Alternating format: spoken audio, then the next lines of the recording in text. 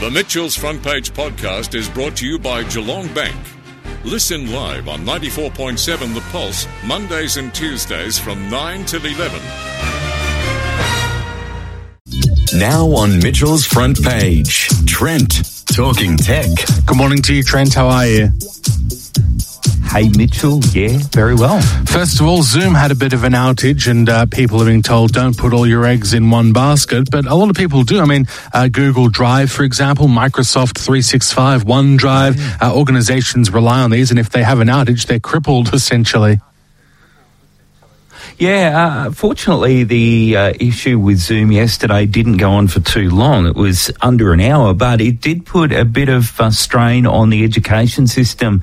Many schools are utilising Zoom as one of their one and only solutions for connecting everyone during the digital learning period. I mean, it's a fairly easy to use system and it actually handles pretty well when it is working. But if it doesn't work, what do you do? Do you have a backup plan? You probably should have at least a second system there that you can jump across to. And, you know, there's a lot of options out there from all the big players, including Google and Microsoft as well. So, you know, at these times where this sort of thing happens, you know, the consideration for a second option should be there.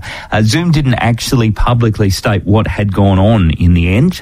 They just mentioned that their engineering team had resolved the issue and it was under an hour of concern. But, you know, in the thick of a morning where people are about to get the day underway and, you know, are wanting to use the platform, it does hold some things up a little bit. Now, what's happening with Optus and digital subscriptions? Well, they've, you know, come to the thought that we've got so many of these digital subscriptions going on at the moment and no way of managing it all other than just, you know, maybe using the one payment type to work on all platforms.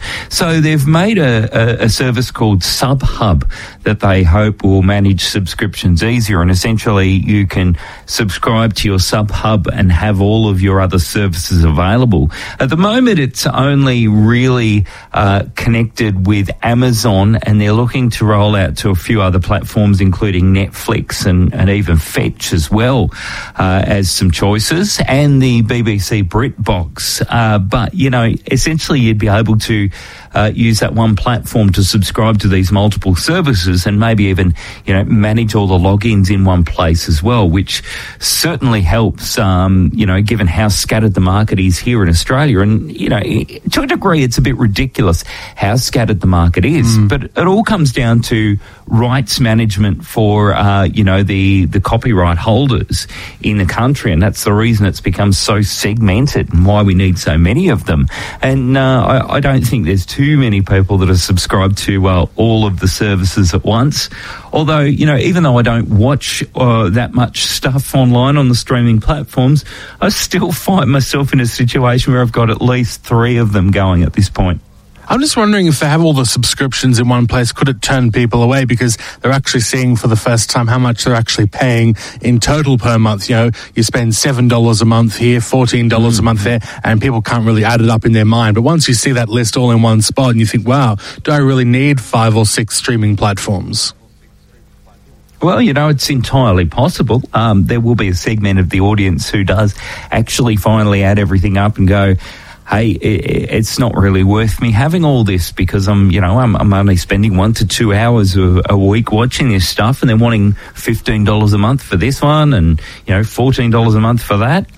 But, you know, some people will find it a benefit, the ones that watch multi-platform content and can just have, you know, the one place to go for all their services to be renewed and to access them as well. Now, a milestone hit for Elon Musk's Starlink. Globally, yes, they've hit 100,000 terminals being shipped at this point in time. Apparently still not at a point where it's actually working out for them. Elon Musk previously has said that he's far from making a profit on the terminals and that, you know, they can be, paying almost double for the units to be manufactured. In terms of subscription charges, it's US $99 a month, which ends up becoming about $139 here in Australia. Australia. And you know, in the areas that it's been enabled already, it has enabled some people to get faster internet connectivity where they aren't getting it on mobile broadband or don't have access to fixed wireless or fixed line technologies. Still in a beta program at this point in time, so it's hit and miss as to where it's available, although I do know of a couple of new locations being switched on around your area, so people can actually, you know, if they're curious about it, they can go online to the Starlink website and punch their address in, and it should tell you if you are eligible by being able to essentially make a whole payment and have the unit shipped to you straight away. And some Australian businesses not 100% clear about ransomware reporting rules. Yeah, there is rules now in place that businesses are meant to report to the government to indicate when they may have had a ransomware attack or infection occur in their business. But apparently, during a reporting period, a number of entities assessed that a ransomware attack didn't constitute an eligible data breach because of the lack of evidence that they had available.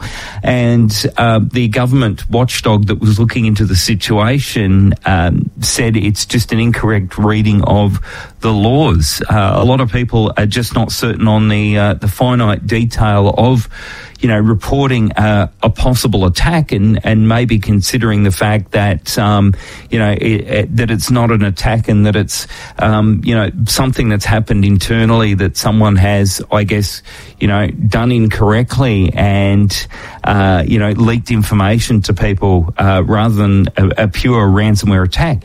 They said that government agencies reported 34 data breaches in a 6-month period, which was similar to their last round of reports, which was 33. So there's stuff happening, but it seems to be a situation where I think the government probably needs to inform a lot of business a lot better of what they need to do, what they're expected to do, so that, you know, the government is keeping track of how much ransomware activity is happening around the country and maybe even being able to step in some cases to be of help. And it's always a good reminder, as I always say, you know, if you're not fully aware of, you know, what's expected of you running a computer network in a business, it might be time to reach out to an IT professional to discuss this matter so that you are up to standard.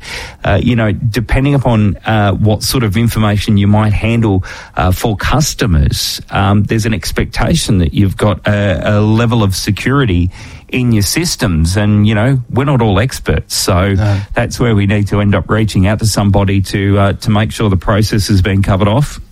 Well, Trent, thanks for being on the program once again. What's your website? TechRap.net. Thank you very much, Trent Geddes, our program tech guy, with what's been happening in the world of technology. The Mitchell's Front Page podcast is brought to you by Geelong Bank. Listen live on 94.7 The Pulse, Mondays and Tuesdays from 9 till 11. Or search for Mitchell's Front Page on Facebook, Twitter, Instagram, or wherever you get your podcasts.